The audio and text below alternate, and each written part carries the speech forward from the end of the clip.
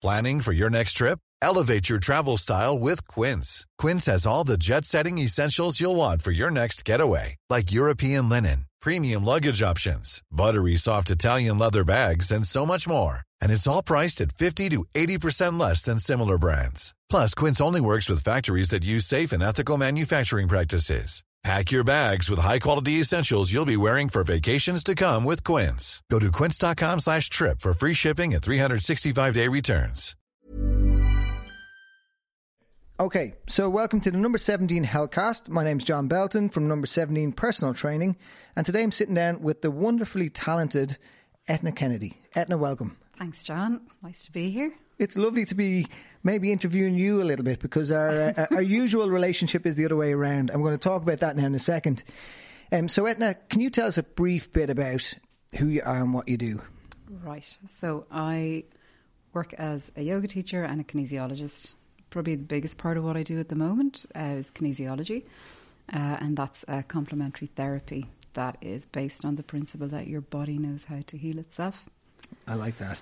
And something that, for me personally, so I'm a patient, client, yeah.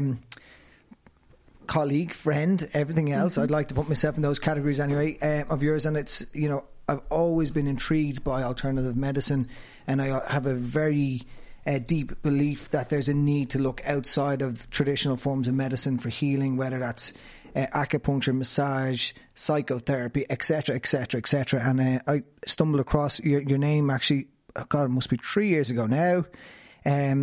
I spoke to a lady who spoke so highly of you, said I have to go and meet this lady. And I'm not going to lie, I was a little bit apprehensive and a little bit nervous because my view was that kinesiology was something to do with voodoo magic and that maybe you're going to cast a spell on me and banish demons. But tell us a little bit more about kinesiology and how you use it to kind of treat people, to heal people and to help people in their kind of day-to-day lives. Yeah, so it's based on the principle, the way I work it anyway, because there's a few different ways to approach it, but the way I work it is it's based on the principle that your body knows how to heal itself. Okay. So you have your own innate wisdom that's not necessarily your conscious mind, so it's not the thinking part that thinks it knows everything. It may be something a little bit broader than that, it usually is.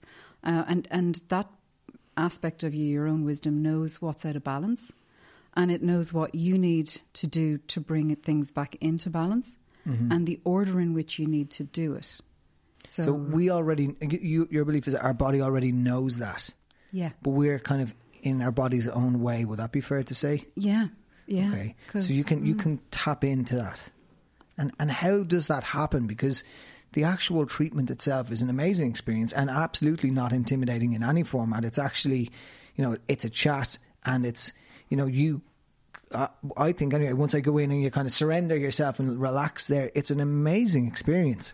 But what is the philosophy around what's actually happening and your integrative approach into it? How do you interpret what our body needs? Sure. I'm intrigued. So what I do is, or how I approach it is, I try to get out of the way as much as I can. And I use a muscle test as a way to kind of tap into your body's nervous system response.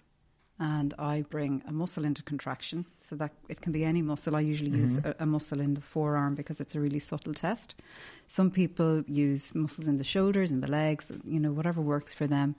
For me, it's just whatever doesn't turn it into a fight. Yeah, you're a wrestle challenge. Strength test. Yeah, and whether the muscle stays on or off, or strong or weak in response to different questions, stressors, challenges, is an indication for me of balance or imbalance. Okay. And if something's out of balance, so let's say I get an unlocked muscle in response to a particular food, that's a really simple example, that's a sign for me that, say, that particular food creates imbalance or creates a response of some sort in the nervous system that we need to look at. So even at that stage, don't necessarily have an absolute answer. It could be, sometimes people are having a lot of, say, quote unquote, allergic responses to food. Really, often it's more like a little sensitivity. Yeah. And if they're having a lot of them that they used to have before, then my question is, well, what's changed? Yes. Right? Yeah. And so then it's to look at, has the body been under a lot of stress? And if it has, it will start responding to things because your inflammation levels are up. So your tolerance is down. How do we bring the inflammation levels down? And then if we get inflammation levels down and retest, say, particular foods, frequently the body stops having an adverse reaction. It stops switching off on them. Same with things like pollen or, dust. I mean, a lot of people will tell you when they're more stressed, their allergies flare up. 100%, I can relate to that. Yeah. So effectively you can ask the central nervous system as opposed to asking me, which is kind of the same thing, I suppose. But you can nearly test the system. And if your body is intolerant to something food related, we'll start with for now, the muscle test will fail, as in the muscle contraction won't. Well, and I have experienced that a little bit before. In Chinese medicine, they use that, and for everything, and they connect it back to certain organs and different pieces like that. Do you also see that connection or that test work when it comes to emotional stressors, or is it just so you do? Yeah, absolutely. Wow. So a lot of what I do, the muscle testing really, it's almost like a diagnostic tool. It's not a diagnostic modality, but it's like the muscle testing is just a tool to give us some sort of a pathway in. Yeah. But then we need context, right? And so the context that I use quite a lot is it's Chinese acupressure theory, so it's the 5 elements. And that for each organ there are different emotions. There's a different time of day. There are colours. Yeah, 5 element theory. Is that what it is? Yeah, I remember studying and that energy flows between the different elements. Yeah. And it's always flowing between the different elements. And frequently the flow is not balanced. And so I kind of nearly zoom out a little bit more than just jumping straight in and going, well, probably something you're eating. And I could start off with someone who comes in and say, well, where should I start? Should I start with your structure? Should I start with nutrition? Should I start with emotion? Should I start with something electrical been out of balance in your body? Mm-hmm. And I muscle test for each question. For each one of those. Yeah. And so let's say the answer is there's something out of balance nutritionally. Well, then I have to see, is it a sensitivity, yes or no? Is it an organ that's out of balance, yes or no? That can't process the food, is that what that means? Yeah. Okay. Or for example, are your adrenals out of balance? Like, it mightn't even be anything dietary. It mightn't even be anything to do with food. Mm-hmm. But it might be, and this is the case in a lot of people who are, kind of burnt out. Yeah. Or kind of running on adrenaline. Yeah. Is their adrenals are shot, or their liver is out. And you can't start looking at helping a lot of people to deal with stress until their body is resilient enough to go in there and process it. I agree, and I see that we call it HPA axis, so your hypothalamus pituitary adrenal axis, and how it can be dysfunctional. And so could that then, in a sense, and you mentioned liver being out, like let's say I come to you and my liver's out, for example, could this also correspond to bloods that show liver function slightly off? So like you could pick up in that same, the same sort of system being out of sync or the same organ being out of sync. Sometimes, yeah. Amazing. And how does the healing process start? So, I mean, it's all well and good going, right, so there's this layer. And my question to that, my reason for that question is, every time I go, there's layers that come up and layers that come up and layers that come up. And we all have, layers, because that's every year is a new layer of trauma, stress, happiness, all the rest of it. And we just keep taking these layers. Is there ever a stage that all the layers are taken off and that there's contentment, or is that kind of part of life? We're constantly in a state of healing. That's a good question. My sense is we're constantly in a state of healing, because if you look at, very often it's referred to as being like a spiral. Mm-hmm. Yeah. So you're always moving kind of inwards on the spiral. And sometimes people will say something emotional comes up and they might say, oh, we've dealt with this before, right? Yeah. Something like a feeling of helplessness in a particular situation. Mm-hmm. And straight away they're into some sort of a little bit of judgment of like, how have I not sorted this out? Or did she forget that we did this already? Yeah. And it's not that they haven't dealt with an aspect of it, right? But we're human. And stuff doesn't go away. And really what we're doing is cultivating a level of awareness so that we notice when, say, we'll take helplessness as a feeling, that then we're able to notice when it's there, we're able to be kind to it, see how we can empower ourselves and kind of notice the trigger and, what worked before here that allowed me to pause and mind myself in this so that I don't get traumatized, I don't rush past myself and end up sick again. Yeah, because so based on the Chinese medicine principles and the 5 element theory and all the different emotions seasons, colours and organs. Is that correct? Yeah. Mm-hmm. So based on that, would one person perhaps be predisposed to be, because I said liver, have more liver-related issues, and then also have more, is anger and liver connected? Yeah. Perhaps, or whatever that is. So would you see certain characteristics that just come up?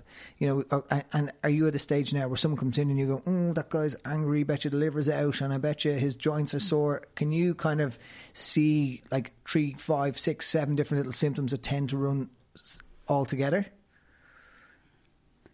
I can see things that run. Yeah. Doesn't mean I know what's at the root of them. Of course. So sometimes somebody seems to be really quite angry when actually they're in a state of grief and they don't have access to grief. So their comfort zone is to be angry. What do you mean by access to grief? Some people find it really hard to be sad. To be sad. To actually allow themselves the level of vulnerability that comes with sadness for like so many different reasons, which could be childhood things. Yeah. It could be just how they feel they need to be in the world. Some people, it would be more common, say, for women to not have access to anger, that we're more likely to cry, even when we're angry. Right. Like I've often heard women, I've said it myself, it's like, I'm not upset, I'm not sad, I'm furious, and I could be crying, saying it. Okay. Yeah. Okay, interesting. So, like learning to tap into these emotions and cry and be happy and be angry and sad is part of the healing process, in my view. Would you agree? Like learning, I remember reading, and I think it was Patrick Holford spoke about it before. He's like a nutritionist and psychotherapist or psychologist. And he spoke about how it's been proven that emotional stress is stored on a cellular level. Would that kind of correspond with a lot of what you're talking about then with muscle testing? Obviously then that's on a cellular level, you see that. Yeah, well, and so very often what shows up in your energy, just to go back a little bit to what you mentioned about bloods, is even before it gets to the stage of something showing up in bloods or on a medical test. But things can show up around an organ, a group of organs, which we then consider to be cells. Yeah. And maybe it hasn't fully physically landed. It might be more in a kind of an energetic pattern for you. Mm-hmm. And so it's how do we look at bringing balance to that? So there's lots of techniques for, say, stress release, or there are different remedies you can take to help bring about a bit more balance. So there's more ease to allow healing. Yeah. And in particular with, if you're relating to things like, how do you look through your emotions and how do you deal with them? Sometimes the problem is that you're very stressed, upset, angry, whatever it is. But sometimes it's that a particular organ that relates to a particular emotion is depleted. Right. Right. So let's say you have somebody who has, say, leaking fillings. It's a good example because it's fairly simple. Fillings in their dental fillings, right? And they don't know, and so their liver's under pressure trying to deal with metal. Mm-hmm. They can't understand why they're so cranky. Heavy metal toxicity, right? Yeah, in their liver. Right. And so their liver's depleted and under pressure, and they can't understand why they're really cranky and really agitated with people. And you start to detox their liver and you give it the right support to get clear and feel clean again. They're less prone to anger. Okay. Because the organ that's trying to kind of integrate it and process it is able to cope. Wow. So it's never as simple as, because sometimes people are very kind of prescriptive. They're like, that person's obviously angry, it must be their liver, and it's probably because they drink so much. Not necessarily. So I kind of, where I've got to with it is, it's I don't know if you know the 4 agreements, Don Miguel Ruiz. Yeah, make no assumptions. It's one of the big ones. Yes. It's one of the really big ones. Yeah. And particularly in this, like just what comes up for people and how they are with it never ceases to amaze and humble me. Okay. People are amazing. Yeah, they're amazing. And does it frustrate you because it frustrates me when people just give up on themselves and take medication and abuse themselves and continue? Like, I think the most important thing when it comes to a healing process is wanting to heal. But lots of times people, which is my frustration with clients, is like, why don't you want to take control of your life and feel happier and healthier and more vibrant? But there's just something there that's stopping that. And that's where a lot of times I have sent and referred clients on to you, and they've had tremendous success around certain areas. But does that frustrate you, or is there, can you see that in people sometimes where it's a case that there's really deep layers that you need to get to before people will allow their body to heal? It's nearly self-destructive. Yeah. I used to get frustrated by it, especially early on, because I could kind of, it can be clear of what I think maybe somebody needs to do. But sometimes it's not appropriate for them, or I don't want to say they're not ready, because that makes it sound like there's something wrong with them. Mm-hmm. For someone who's in really chronic pain or in a really deep state of distress, they're not necessarily equipped to go in and start tackling things, or to even have the patience to start taking herbs and looking at stress, or they might not have the money, because it is not a cheap thing to look after your health. Yeah. Or they may not have the background of, like, this is worth doing for myself, or this is how you do it. Yeah. So different things work for different people, and I think we all come to what we're ready for. I mean, I find this an amazing way to look after my health, personally. Mm-hmm. If I was in a really bad state and my leg was hanging off, how would I be? I don't know, I'd probably be looking for a painkiller. Yeah, definitely. So, and I mean, I've seen it that, there can be a lot of judgment around medication, because people sometimes come into me and they'll go, I had to take painkillers. No, I never take painkillers. Yeah, I hate them. And I'm going, but like, it's okay if you're in that much pain, maybe take it. Maybe that was a good thing. You were out of pain for a while, and then your system can go. Yeah, and I think we both need to. It's a disclaimer: neither of us are anti-medication, and doctors are amazing people and they're doing amazing work.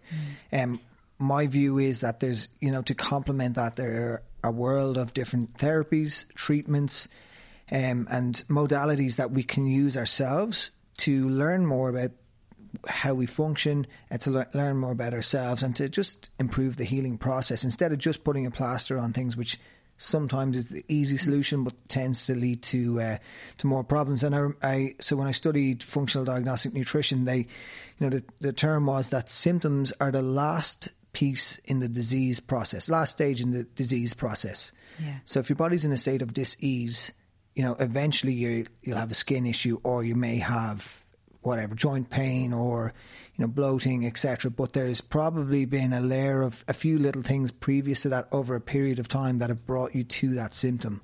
Do you experience and see that a little bit yourself, or agree with it?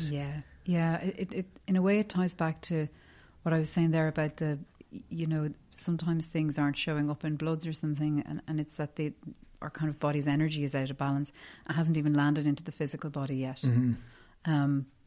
And anytime we have some sort of dis-ease in our bodies, it can be a real cry for help. Our body's trying to tell us something, and it gets louder and louder.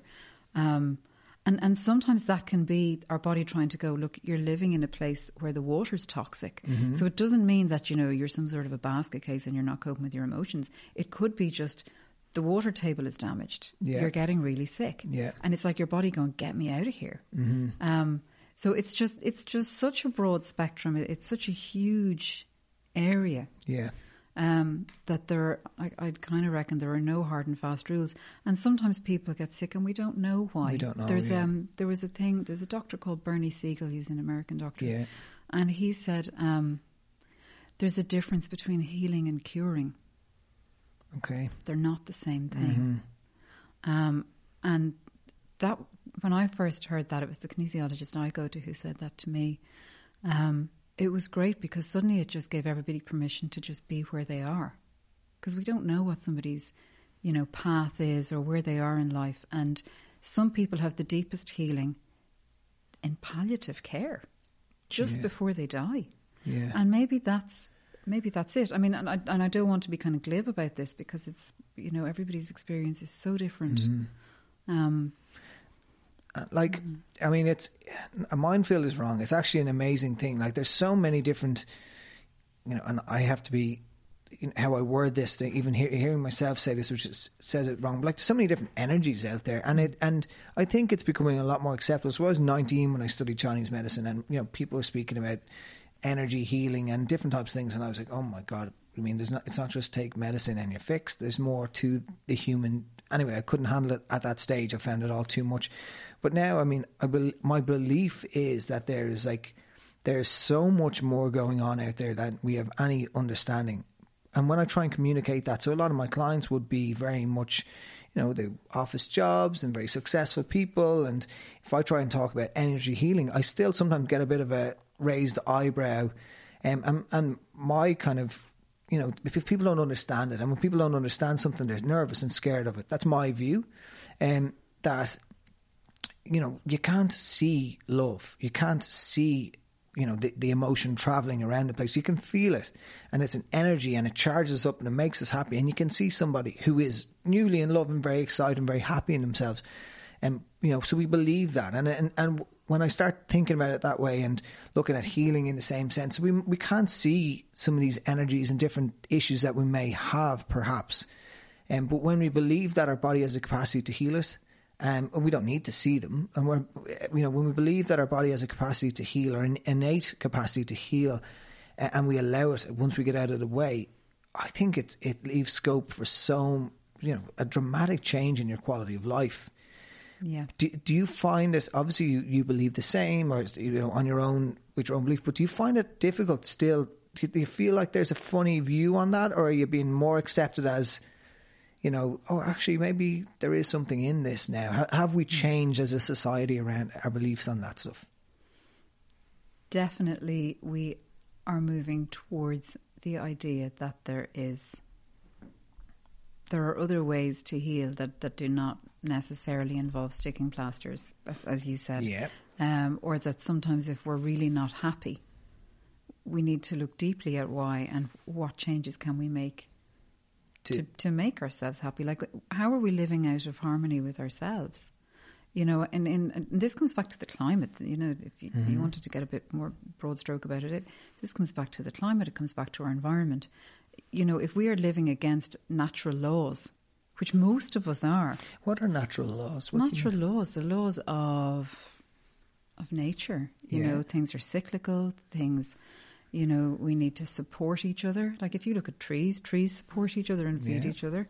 Yeah, they actually look after the weak kind of members in their society, if you want to look at it that way. There's been a lot of research done about that.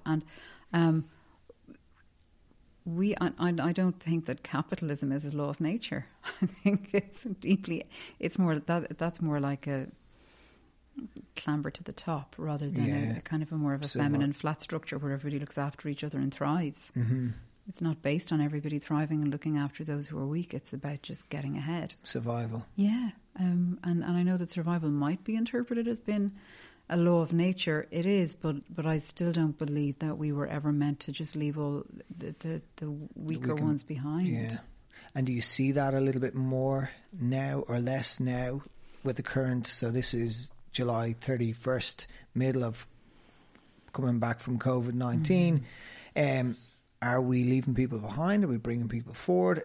Have people stopped, paused, reflected? Because I know you've been working away online. I've been with you a couple of times online, which has been fantastic. You've been working with people. So are we changing? Or are we going to regress back to where we were, 6 months ago? A lot of people are asking questions about the things like how have they been living out of harmony or in a way that's not really conducive to their well-being and their health. People are seeing how they're, pretty exhausted. Really, by the time it got to lockdown, a lot of us, I think, realised we were on a bit of a treadmill. Equally, there were other people who were kind of thinking, like, I just want the kids to be back at school. I'm really grateful that they can go to school. Yeah. So a lot of people now, I think, want to find a bit more balance, so where they have a bit more agency. It's not that they want to be, say, working from home all the time, but that they might have the option to work from home a few days a week. Yeah. Or that they don't have to commute as much. Sure. Those kinds of things. Yeah. But I do think that, because I didn't really answer your last question. No, the sense of community, I think, I have seen, I mean, where I live at the moment, a lovely apartment complex. I think I'm there 4 years, nearly 5 maybe. And I probably, embarrassingly, have never spoken to anyone more than a hello passing by. But now, like, one of my neighbours is coming over for dinner on Monday night, and, it also happens that I have a dog, so I'm out chatting to people, and that helps things. But definitely, life has gotten slower. I'm not as busy, although sometimes I want to be. I'm not as busy, and it means I'm stopping. And I had a chat with a guy who's in his 70s last night. I was talking to him for about 40 minutes. So I personally think the sense of community maybe has changed, that people are like, albeit, wanting to social distance, people are also realizing the importance of communication, the importance of seeing people, and the importance of a hug, the importance of, like when I'm talking to a client and I can see the facial expression, I can see the body language, like there's so much more communication going on. And you can feel them. You can feel it, exactly. With you. And I think we've realised how much we miss that. I know, that's definitely missing, and I think it's made missing, but it's been nice. Absence makes the heart grow stronger type scenario, where we're going, you know what, my colleagues or my family or there's some people who haven't got to see family, which has been very tough. It's very, very, very tough for them. You realise how much that was needed to nurture me. I need people, and I like working with people and communicating with them and having the banter. And, I realised halfway through this that I was sitting on the couch chatting to Adrian, and I was like, I just miss men. Yeah. I was like, I miss the lads. I miss training with the lads, having the crack and talking about stuff like that. And, I never in my life really thought about it before, but, I have two brothers and I've loads of great male people in my life that are friends and colleagues and mentors and all that stuff. And I really, really realised I missed that throughout COVID-19, my uncles and all that sort of stuff. And I feel like it's like, all of a sudden I went, that's something I'm not going to let slip. Yeah. And it's really great to hear a guy saying it as well, because it's not always acknowledged. I know it is a lot more now. It talks about men's health, but, the importance of friends to women is often acknowledged. Mm-hmm. I don't think it's acknowledged nearly enough or named nearly enough for men. That your community, the people who kind of get you, the people who might have similar things going on, good, bad, and different, people you connect with, like they're really, really important for your sense of well-being and for your heart. Yeah. Yeah, and I agree and believe and think, and I don't know if it ties into kinesiology, but like also, I've spent a lot of time out with my family, and, we're building a wall in my mother's house and plastering, and there's all sorts of stuff going on. And that for me is like meditation. And it's like, we're constantly in homeostasis, or trying to get to a state of homeostasis, regulating our body or re-regulating our body. So being in that state and around people like that, I feel like it actually charges you. And do you see that in kinesiology? And kinesiology may be wrong, but do you see that with people, that loneliness tends to bring on symptoms, or tends to, if people could get connected back into other people, or do you see that? Yeah. Big problem? Yeah.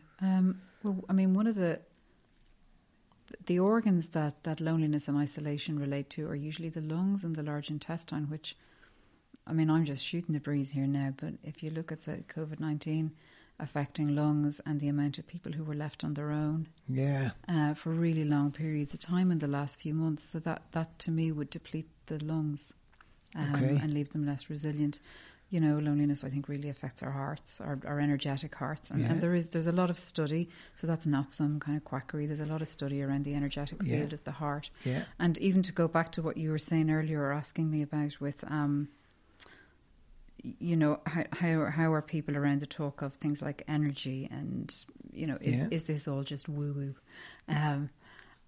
And there was a time when I used to be a bit uncomfortable talking about it, even though my background is in IT, so I've actually got a very logical head on me. Mm-hmm. But the more I'm around it and the more I read, there's a huge amount of research into quantum science and quantum theory. Yeah. And I'm actually reading a book at the moment by a guy. It's a collection of essays by a yoga swami. He's a Welsh guy and he has an ashram in Wales. Okay. Really, really good guy. Swami Nishalananda Saraswati, I think his name is. He was originally an engineer. Okay. He was originally an engineer. Yeah. Right. And he is someone I would consider a pretty enlightened being. And his book explains a huge amount of what is energy, what's the field of the heart. He talks about quantum physics, quantum science, and how science and yoga are now starting to kind of come into alignment with each other. So the things that the yogis have been saying for like thousands of years, because yoga predates Hinduism, so you're really going back. is now actually being borne out in a lot of scientific research around energetic fields and, you know, the effect of emotion on the body, the effect of different breathing practices on the body and all of that. And our access to, say, a greater consciousness, a greater field of consciousness that we can tap into. That's kind of been seen. There's a book called The Field by a woman called Lynn McTaggart. We'll write down the names of all the books you mentioned, and I'll add them into the post I put with this, because I guarantee people are like, actually trying to remember those names. So we'll remember all that, because I feel like I'm ready to learn about stuff like that. So I definitely want to read more and be open to that, because it's huge. And I spoke to a client of mine who was a psychologist, got a number of years ago, and she said something that I was like, oh, that's actually very interesting. And she said, I spoke about the amount of mental health issues that we currently face, and have done. You know, it's great now that it's been spoken about, and for years it wasn't, and I understand that. And she agreed, but she said, also I feel like before people lived in, you know, more rural areas, and every week went to mass and saw friends and saw people and had a community, had a place in their community, and that definitely was really, really important and really supportive, and that energy is something that a lot of us tend to be missing now. And I thought it was a really interesting and valid point around mental health stuff and growth, because the reason this started coming back to me was when you spoke about isolation, being on your own, and we're all told to socially distance and how it impacts the lungs. It's kind of funny that we have like you say, a virus that's attacking the lung. Our lungs are actually attacking themselves. Isn't that it? That with COVID, that there's like an autoimmune response within the lung. Am I right in saying that? I don't know enough about the pathology of it. I feel like there's something around how your body actually attacks the virus is the most damaging part of it, and it occurs in the lung. But aren't the lungs connected to the vagus nerve as well as the digestion and the tongue? Right? Yeah. So they're all vagus nerve related. And if your vagus nerve is lacking tone and depleted, these organs are not getting the vital supply of energy that they need. Mm-hmm. It ties the science piece back into the connection of, you know, the kinesiology or the energy around that. And so really what we need to be doing is charging up our lungs, and you know, charging up our heart and charging up all that sort of stuff. And our vagus nerve. Our vagus nerve is just it. And a great way to get to your vagus nerve is by breathing practices. Yes. Breathing practices, meditation. And I know a lot of people are just allergic to the word meditation. Yeah. I can't sit still and close my mind. Of course you can't. Right? Yeah. Of course you can't. Nobody can stop their mind thinking. It's meant to think like your heart beats, so you just give it something to do. Yeah. So explain meditation in a nutshell. And your view of what meditation is, because, you know, I have my view of what I experience with meditation, and I tap in and out of meditation, which is wrong. And I have clients who come to me and like, I can't meditate. My mind's too busy for meditation. I'm like, that's like the overweight person telling me they're too overweight to exercise. Right? Yeah. If your mind's too busy to sit still with yourself for 5 minutes, then you need to do something about that, because if you don't, it's going to catch up on you somewhere else. My view. Yeah. Would you have a place for what meditation is, or a description for what meditation is, or what happens physiologically in your body? If you were to kind of summarize that, what would it be? So I'm just trying to kind of think. Tough question on the spot.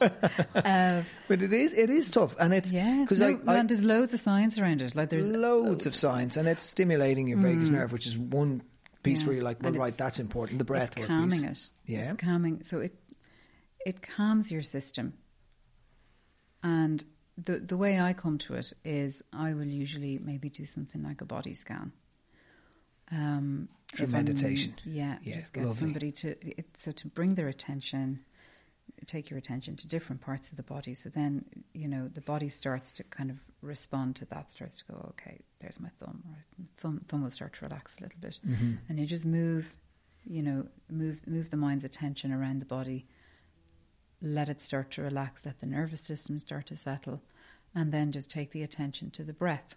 And so as we do this, if the nervous system can start to kind of calm down a little bit, if the breath starts to relax, blood pressure can come down, right? So if our diaphragm starts to relax a little bit with the breath, the blood pressure I'm relaxing as you're speaking there. So then our belly will relax a little bit. And there's a change. If our breathing starts to deepen, our blood oxygen levels start to increase. Yeah, so that can help bring our inflammation levels down as well.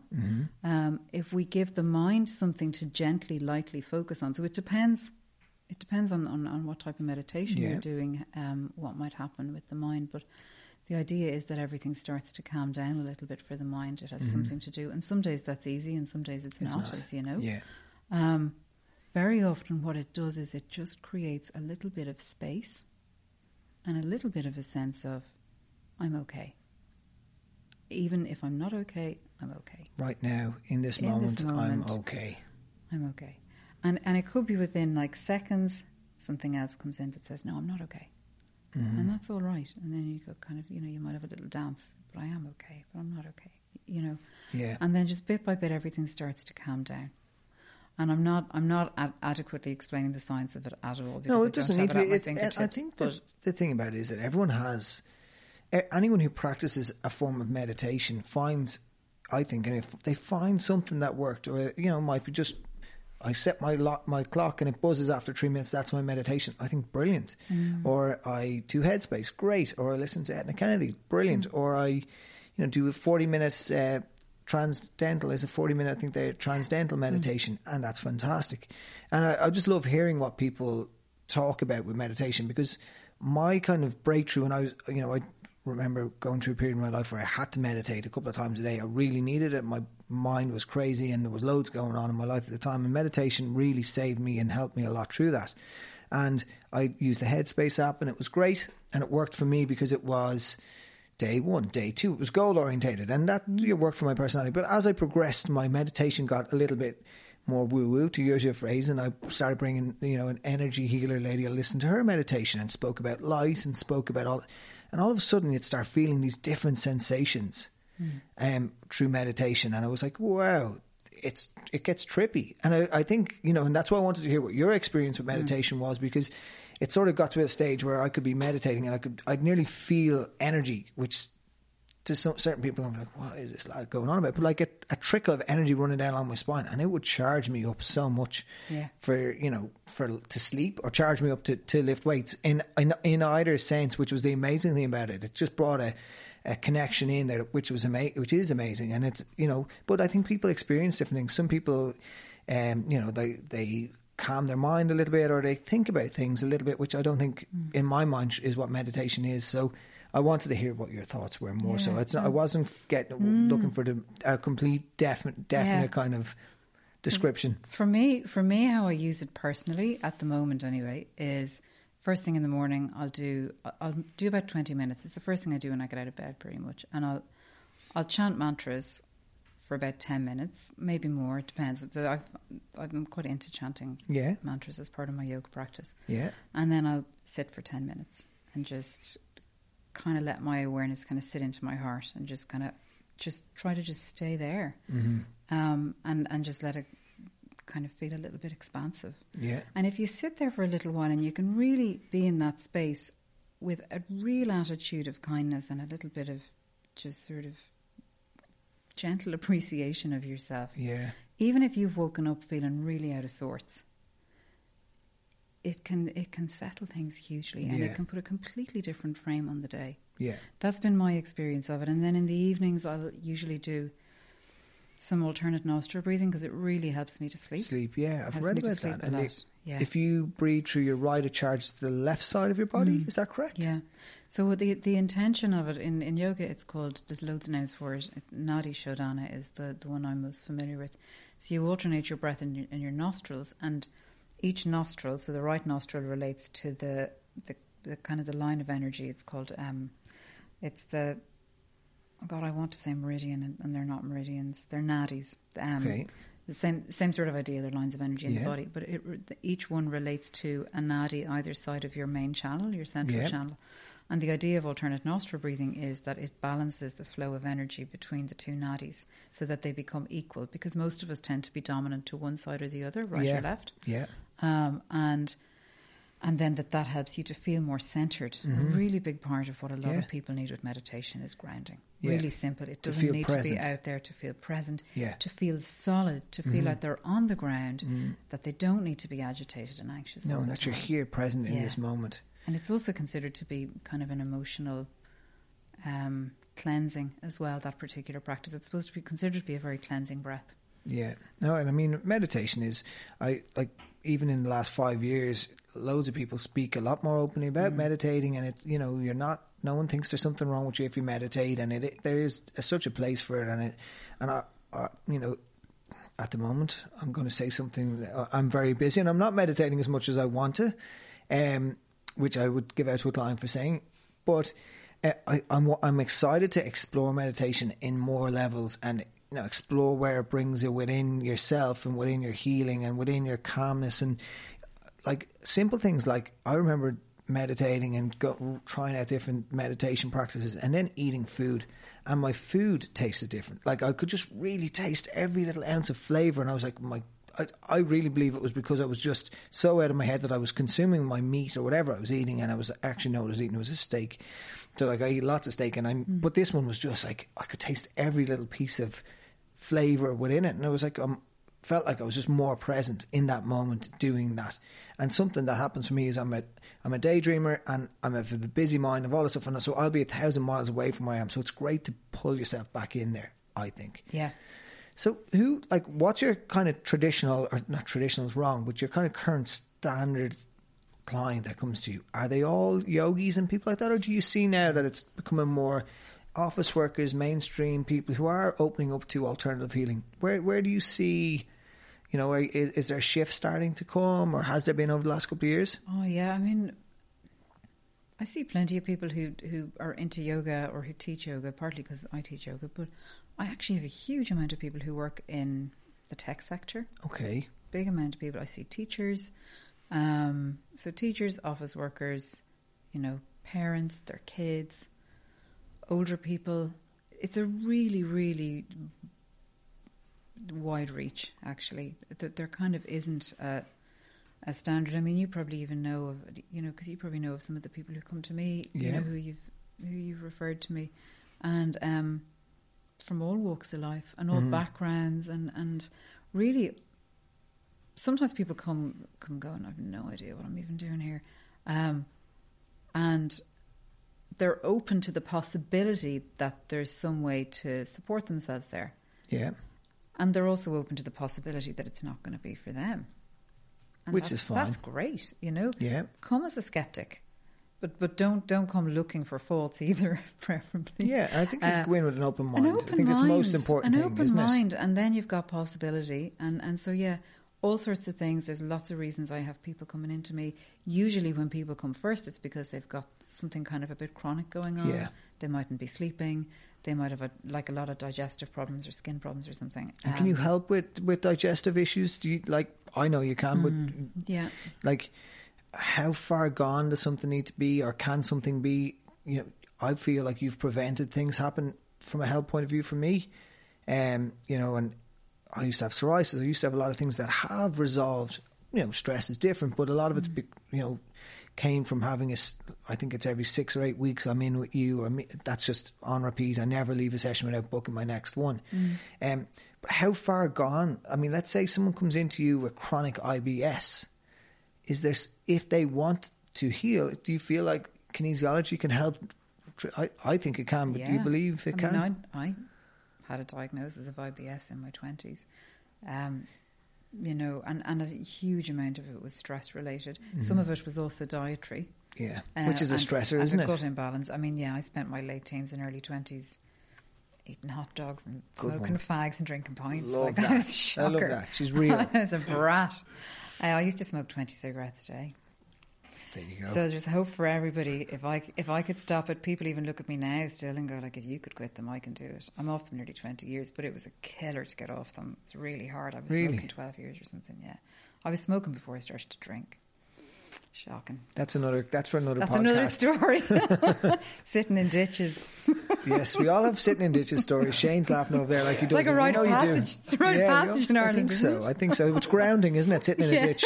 It's a great crack. It is, until you get caught. Anyway, listen, again, we're drifting off point. So yeah, you're seeing that a lot of people are, opening up to alternative therapies, and that I love to see that, and I think it's so important. And I think, exercise obviously comes into a huge, into it. For me, anyone I'm talking to, well, you need to move more, get energy moving through your body. And the more I've gone, obviously, so I've been working as a PT I started working in the gym industry from when I was 16, so that's 20 years now. And I've gone from thinking everyone just needs to do bicep curls to everyone needs to have a structured strength program to everyone needs to have energy balance, energy system training, to now going, you know what? You need the energy system training, but you need to manage stress. And that's where I started exploring kinesiology and seeing, everything, and acupuncture and, herbal stuff. And I'll actually ask you about that now in a moment. But like all these different modalities combined with exercise, and it just brings this balance and health and vitality that I want to put into a little package and say, guys, come and taste this, because once you taste it, you're going to realize you haven't been living at half your true potential. And that's what probably drives me, is like people not living to their full capacity. Why would you not want to be the best version of yourself you can be? That's my view. So modalities so kinesiology, you muscle test, you ask the body what it needs, and the body says, I need, some support from my liver. This is what I love. You then start looking at herbal stuff and remedies and affirmations, would that be the right phrase? Mm-hmm. As well as nutrition and supplementation. So you look bigger picture. You don't just go, once I put my hand on you in kinesiology, you're fixed. No, far from it, because the kinesiology, the muscle test is just the bit that says this is what's out of balance. Yeah. The muscle test also says, here's what you need to do to help fix it. Mm-hmm. So that could be working with affirmations and stress release, kind of looking at what it is that's blocking you from moving forward. Mm-hmm. Some people have deep beliefs around sabotage and things like that, and thinking they're not enough or they should do more, things like that. And it's not sufficient to say to somebody, well, the problem is that you just have low self-esteem. No, of course. And they're kind of going, yeah, well, I know that. Mm-hmm. What do I do about it? And very often I can support them in finding ways to work with that. That might be working with tapping with acupressure points to release accumulated stress. Yeah. It might be working with things to relieve kind of post-traumatic. Well. I do EFT. Yeah. I do a bit of neuro-linguistic programming as well, because that can be great for kind of releasing the stress of like PTSD type of stuff. Yeah, and that's very common apparently, like sub-threshold PTSD. Really is that common. Correct? Is that the right phrase? Yeah. Sub-threshold? So that's like not what we see in certain movies, PTSD, but it's an underlying level of stress that we're not even aware of. Is that correct? Like let's say you've had a situation where you've been under a lot of pressure financially, and you've had a lot of difficult phone calls with the bank. In the same room as a whole lot of other people, where you've had to kind of keep your cool and look like you're not bothered, and there's a part of you inside is freaking out, right? And you override that guy. And you're just going, no, I'm okay. I've got this. And then you go off. And then, say, a few months later, you've had a few of these phone calls, and then you find yourself having some sort of a confrontational situation where you start getting really kind of anxious and feel really defensive and not really sure why. And it could be that the vibe behind the conversation you're having there is really similar to the vibe behind all of those conversations with the bank, where you could do nothing, so you just had to internalize all that stress, and you didn't get to just deal with it. You had to just kind of rush past it and be okay. So you had to put a lid on it. That has to go somewhere. Yeah, it has to go somewhere. And so very often we don't have awareness of it, because how could we? We're just trying to keep on top of things. Yeah, and it mightn't be appropriate to look at it at the time. So that's when it's great to be sitting with someone who can. Because the muscle test can go into that. The muscle test can go... You've probably seen this, where I might go, what happened 3 months ago? What was going on there? And you're like, use me as an example, because all these things you're talking about, I'm like, that's me. So I'm not embarrassed by any of it. And I'd really like to say, actually, when I am getting into things like anything to do with stress or trauma, your body will not, through a muscle test, take you somewhere that you are not ready, willing and able to go. So I am not in the business of traumatizing people and that's forcing people into anything. Yeah. And if they go, look, I don't think I'm able for this right now, fine. And they probably don't even need to say that, because their body won't let them go there before they make that decision. Yeah. That's my experience. And that's why it's such a... this psychotherapy and counselling are extremely important. But in a sense, this is... it's like psychotherapy for your soul. On a sense, it can be. That's a lovely way to put it. Yeah, but it is, because I kind of feel like once I go into your room, I kind of just zen out on the couch and I can have a little bit of banter, a bit of a chat with you, or give out about something probably. And then it's like, what happened there? And, you know, what happened when you were 16 here, there? And I'm like, I've no idea. Because I would say that I generally don't have a great memory, but every single time you've asked me about something, I'm like, oh my God, I had a dog then and this happened. And oh my God, I felt like that. And yes. And I just feel like every time I come out, it's like this detoxification that I've never experienced from, you know, talking to a therapist or anything else. Not, again, like there's a place for all these things. So, yeah, definitely. And I'm not sponsored by Ethnic Kennedy Kinesiology. It's more just I want people to experience and understand that it's like, that it is like psychotherapy for your soul, and it's a way that I believe that there's stuff that's happened in my childhood and everyone else's childhood that we've accumulated and we've held on to and we've accepted, and it's internalized and it's in our back pocket somewhere that probably won't do a huge amount of harm if it's sitting there. But when we free up that space and let that go, we find more self-awareness, we become more grounded, and you know, and we just clear stuff. We sleep better at night. Yeah. And that's where you want to get to. And we just find ways to have a bit more ease with ourselves. And there are times when I'll refer people to see acupuncturists, psychotherapists, doctors. I'll often say to somebody, I really think you need to go in and see a doctor, get your bloods done, see what's going on there. But, you know, so that we're not making any assumptions and because it's not a cure-all. And like you said, these things all work together. But it was the emotional side of it for me that really rang the most bells when I was initially going for kinesiology, and then the more I've got into it, that seems to be sort of where the work goes for me when people come in. Yeah, and I think we're driven as emotive goals. Would that make sense? But we're driven by feeling better, you know. And so if it's something that which kind of is funny because a lot of us don't want to talk about our emotions or how we feel, but we all want to feel better. And if you don't process and deal with it, then how are you going to get to there? In the perfect world, would you love to see your kinesiology clinic, let's call it, in the same building as a, you know, GP, in the same building as a physiotherapist, and the same building as a nutritionist and yoga therapist? I'd love to see that. Yeah, and you think that's like there's a place for that you could be, you know, where you have someone taking bloods, you have a nutritionist that can be really specific about nutrition. So you say, look, you need to avoid X, and then you can speak to the nutritionist and like, okay, so we need to keep X out. Did you know that, you know, arginine is in turkey, but it's not in chicken? It's not as high, for example. And by taking that down, you know, I think that'd be an amazing clinic. It'd be expensive because you'd have to go, you know, you'd have to think 360 about your health and your well-being. But if you're serious about it, that's where it needs to get. Could you see kinesiology being accepted in there at some stage? Or not accepted is probably wrong, but integrated into it, though. Like that kind of integrative approach. Yeah, I'd love to see healthcare go that way in this country. Will we? I don't know. Is there enough money to be made for people out of it, as in pharmaceuticals, etc., etc., etc.? I'm going down a rabbit hole now, but what stops that connection? Because it never, in my view, comes from the kinesiologist / acupuncturist / yoga instructor. It tends to come from the traditionally. Yeah, I think the kind of a lack of maybe open-mindedness, or maybe, I don't want to say imagination because that sounds a bit loose, but open-mindedness to the fact that there are lots of ways that these things can hook into each other. Now, having said that, there are lots of medical people who are very open to working like this. Lots of them. And certainly in mainland Europe, it's kinesiology, homeopathy. There's lots of medical doctors who practice homeopathy, actually. Yeah, all true. over Europe. There are doctors who practice kinesiology. I mean, in this country, there are dentists who use muscle testing as a way to isolate dental problems. Wow. You know, so I don't see why it shouldn't be possible. Yeah, no, it's food for thought. I don't know. I'd love to see it happen. I'd love to maybe need to do that and convert part of the gym. I think it's what people need. Yeah. And it's probably what I'm doing on some levels. I'm like, you need to get your blood taken, and we're actually taking on a lab testing kit now that we can just get bloods taken with clients. Great. So and we have a nutritionist and we have an Ethnic Kennedy. So we're getting some of those boxes ticked.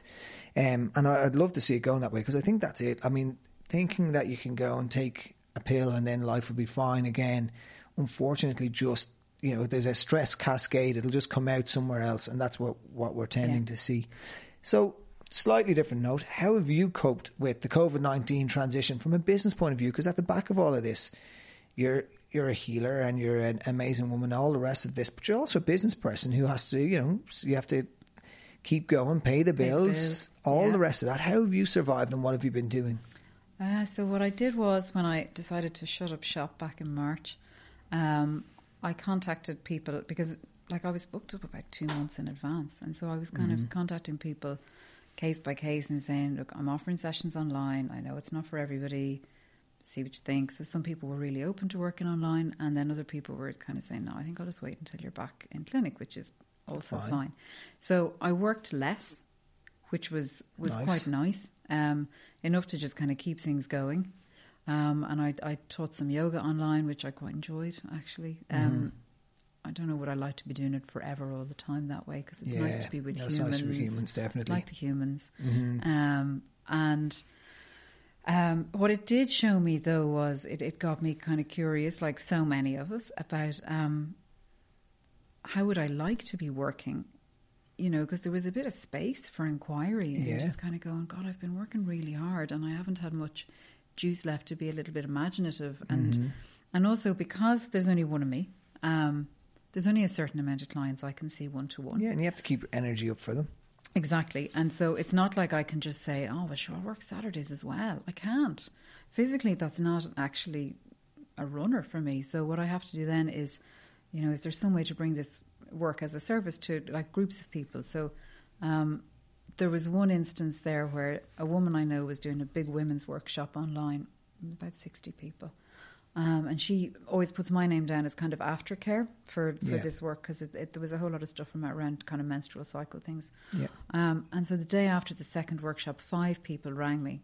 Wow. Yeah, and I've got a really big list of people waiting to come back in and see me in person. So I kind of thought, like, oh, there's got to be something I can do. So I rang Kitty, was the woman who was running the workshop, and said, well, will we do a workshop for people and see if enough people want to come along? Online workshop? Yeah, do an online workshop. So we had about 20 people and we did an online workshop. Wow. And we kind of combined meditation with muscle testing. So you can, this does sound out there, but it works. You can muscle test into kind of collective energy, into the kind of group consciousness, and see what it is that's, you know, bothering kind of the group energy around being able to move ahead with what's going on. And we had a great time. We just did another one yesterday. Okay. So I'm kind of looking at, are there ways to bring this work to more groups of people as a way to reach more people, because I'm kind of at capacity on one-to-ones. Yeah, and that's a great way to be. You know, it's a brilliant way to be. I'm really grateful, and people are fabulous the way they want to come along and give it a go. And I think it's really hopeful around how people are looking at their well-being now, you know. So I'm kind of trying to see, can I theme things a little bit, say my plan is something towards helping people get through overwhelm, finding ways to deal with overwhelm. Because that's probably going to be my first workshop, I think, or it's kind of going to be a course, because it's the thing. It's the thing that I think I see the online most online workshop? Yeah. Oh, brilliant. When you think? September, I reckon. That's my plan. So I'm going to start getting information out about it. Brilliant. In the next couple of weeks. Brilliant. Okay, look, now there's loads of other things I wanted to chat to you about, and this tends to happen here. I get off in a little tangent and then I look around, and we've been here for nearly an hour. Where did that go? So we may have to do a part 2 to this. But for people who want to find out more about you, I know you're not a huge social media advocate yet, although there's a few people kind of gently kinesiologing you into social media, and you are getting better at it. It's not getting better, but you're getting yourself out there, and I think more people need to hear your voice. So I hope you do embrace it a little bit more, because, like it or not, it is a part of our life, and it is a way to do good as well as all the other stuff it does. So for people who want to get in touch, what's the best way to find you or contact you? So I think I'm Ethna_Kennedy. That's EITHNE_Kennedy on Instagram. I think you are as well. And it's Ethna Kennedy Kinesiology and Yoga on Facebook. But if someone looks you up, Ethna Kennedy, they're going to find you. They'll find my website. Yeah. And if you want to be on my mailing list, because I'm going to send out a newsletter next month with a lot of information about courses and things. I'd love to hear from you, or if you've just inquiries, I'm always interested to hear. And to the nervous person who has listened to all of this and they're still unconvinced, like, the big thing about it is, go in and try. It's not going to be something that you come out, you know, after bringing up all your childhood issues. I hope that message didn't come across, but it's really important that, you know, that we all that message comes out. I'm not in the business of exposing or traumatizing anybody. No, it's just it's a very gentle approach, and I would just really like to offer service and support to people who are trying to find some way to make their lives a little bit more comfortable. Okay.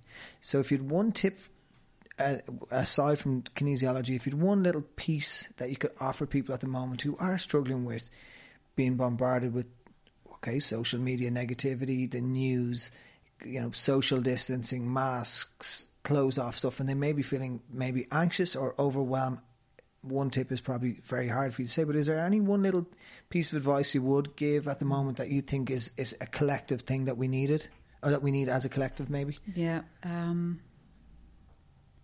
There's kind of two things that tie into each other. One is to step away from too much news and social media and things like that. Yeah, definitely. And even sit and breathe. Just sit and just say to yourself, I'm breathing in, I'm breathing out, I'm breathing in, I'm breathing out. Just say it really kindly to yourself. And the other part of it, and if you did that for like even 3 minutes, set a 3-minute timer on your phone and just see how do you feel after that. Yeah. And that'll give your system a chance to reset. And the other thing is to be kind to yourself.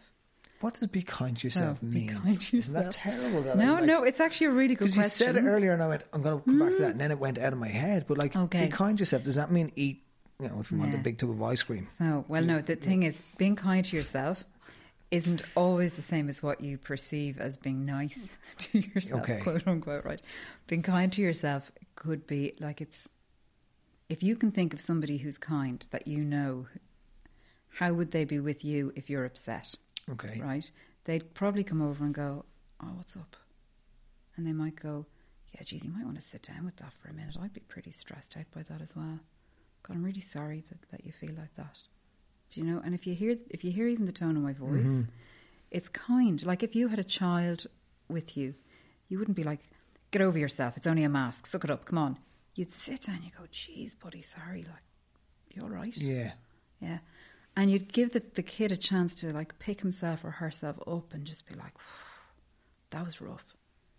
Do you know? So don't rush past it. Great description of it. Because I know that sounds so obvious. No, it's great. It's good to ask. And oftentimes it's even as a coach or whatever, it's the things that we take for granted that people are like, oh, whoa, hold on a second. You mean there's, vegetables are good. I don't know, whatever that is. But, be kind to yourself. If I was to say it's kind of a hard one. It was a hard one when you said that. I was like, what does be kind for yourself actually mean? Or be kind to yourself. So that's great to hear. Okay, Etna Kennedy, as always, a pleasure chatting to you. And I look forward to seeing you later in the week. But thanks for coming in today and being part of this. Hopefully people have a good understanding as to what you do and how and the importance of what you do in kind of overall health and well-being. And I also hope that lots of people get in touch with you, whether it's online in a group format or whatever else it is, because I do think that I've never sent anyone to you that has not came out of it with so much joy and happiness from it. So hopefully that resonates and gets out there. Thank you very much for your time. Thank you. Thanks a lot. Ever catch yourself eating the same flavorless dinner 3 days in a row? Dreaming of something better? Well, HelloFresh is your guilt-free dream come true, baby. It's me, Keke Palmer. Let's wake up those taste buds with hot, juicy pecan-crusted chicken or garlic butter shrimp scampi. Hello Fresh. Stop dreaming of all the delicious possibilities and dig in at HelloFresh.com. Let's get this dinner party started.